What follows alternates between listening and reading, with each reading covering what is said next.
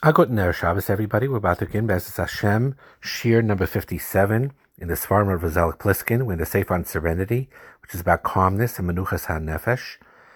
And one way to learn how to become calmer is to interview and talk to people that you see that have a certain calmness about them, people that you see that are calm in all sorts of challenging situations, people that run, let's say, big businesses, or Rosh Hashivas that have a lot on their plate and nevertheless are able to react in a very calm way.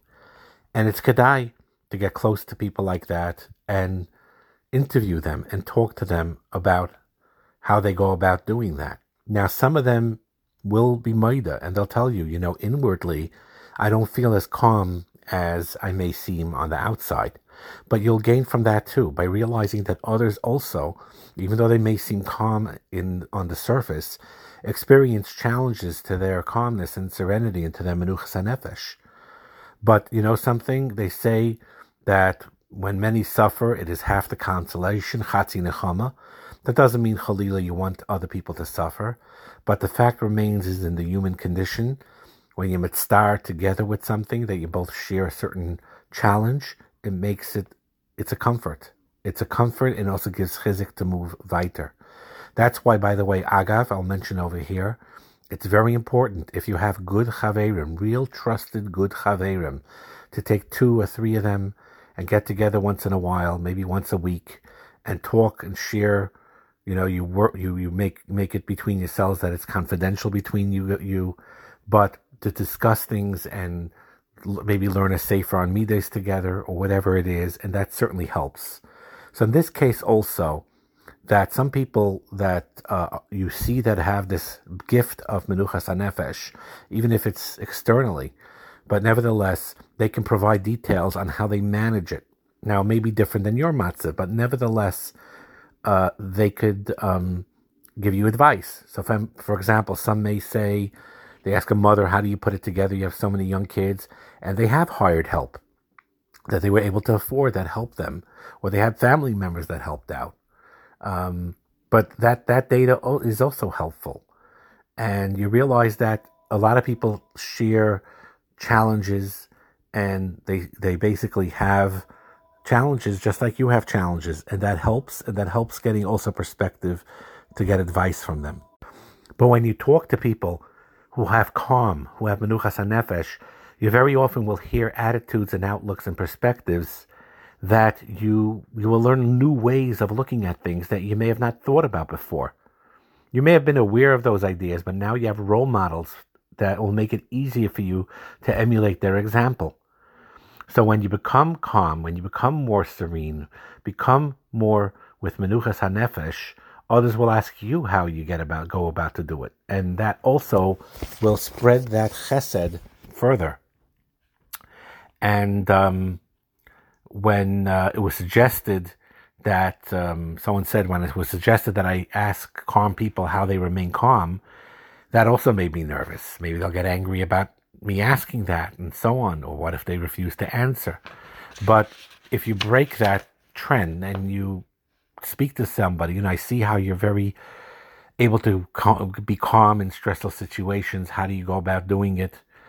And I admire you for it, and I get very nervous about it, and they could give you very often very good advice, and many of them are happy to share their approaches and how they do things.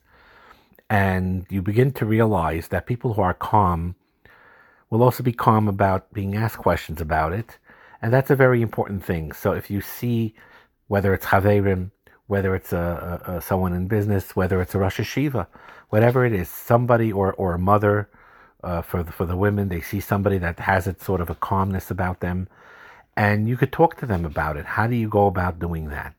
How do you go about it? And they'll be happy to help usually, and you can learn from it, and that'll help you develop skills and tools to do that as well. Another idea that's very helpful with having menuchas hanefesh is to mentally prepare yourself when you know you're going to have challenges to your serene state. And the greater you prepare, the greater your ability is to maintain this state. So some people are able to put themselves in a calm state when it's quiet all around, and no one is there to create stress, that's also an achievement. But the goal is to strive to remain calm even when you have people around you that say or do things that could potentially cause you distress. And how do you prepare yourself mentally? You basically mentally visualize a calm state, and you talk to yourself calmly, and you breathe, take deep breaths, and you prepare for it. And you do that especially, for example, if you know that you're going to visit a place in Shabbos where sometimes it causes tension, you prepare in advance. This time around, I'll be calm, I'll be serene, I'll learn, I'll cope with it. Same thing also if you're nervous about the Seder night or whatever it is. You basically prepare in advance and saying that sometimes there'll be situations, and I'll learn to be calm, and you prepare in advance. Now, sometimes in life you can't do that. Things get thrown at you suddenly, but that also, God willing, after practice, you'll learn how to do that too. So when you visualize, let's say, people who in the past caused you irritation or frustration or anger, let's say you're going to shul and you're davening, but there's someone that gets on your nerves there, whatever it is, frustrates you, But if you prepare, think about it a little bit, realize what Hashem wants from you in this situation, try to, realize it's not a big deal, and you can work through it, and you think about it beforehand, and you prepare for it, so when you come in, you'll come out, you'll feel a lot less stressful about the situation. And that's very, very important. So here is an interesting anecdote. He says, someone told me that 20 years before, he saw a master in a very high specialized form of martial arts practicing his exercise. He only saw him once, but the memory came back when he wanted to master serenity. The man stood in the middle of the circle, and all around him other practitioners shouted and screamed at him on top of their lungs.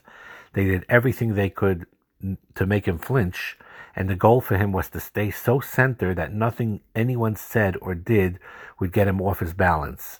And he just realized that he could mentally do this to practice and maintain serenity. Now, you could say on one hand that that's in a certain way easier because you know that's what people are trying to do. They're trying to disturb you and you're staying focused. What happens when it's not like that and you can't plan for it? But ultimately, that type of practice does help a person learn how to be more calm in stressful situations. And part of serenity also, and we've been saying what this part is to acknowledge the feelings you have, the emotional reality of what you have. You cannot deny your true feelings. Serenity doesn't mean that you deaden your feelings. We don't deny that sometimes we feel insecure or anxious or frustrated or disappointed, and we're in touch with those feelings. But when you're in touch with those feelings and work through it, then you ultimately will experience true serenity.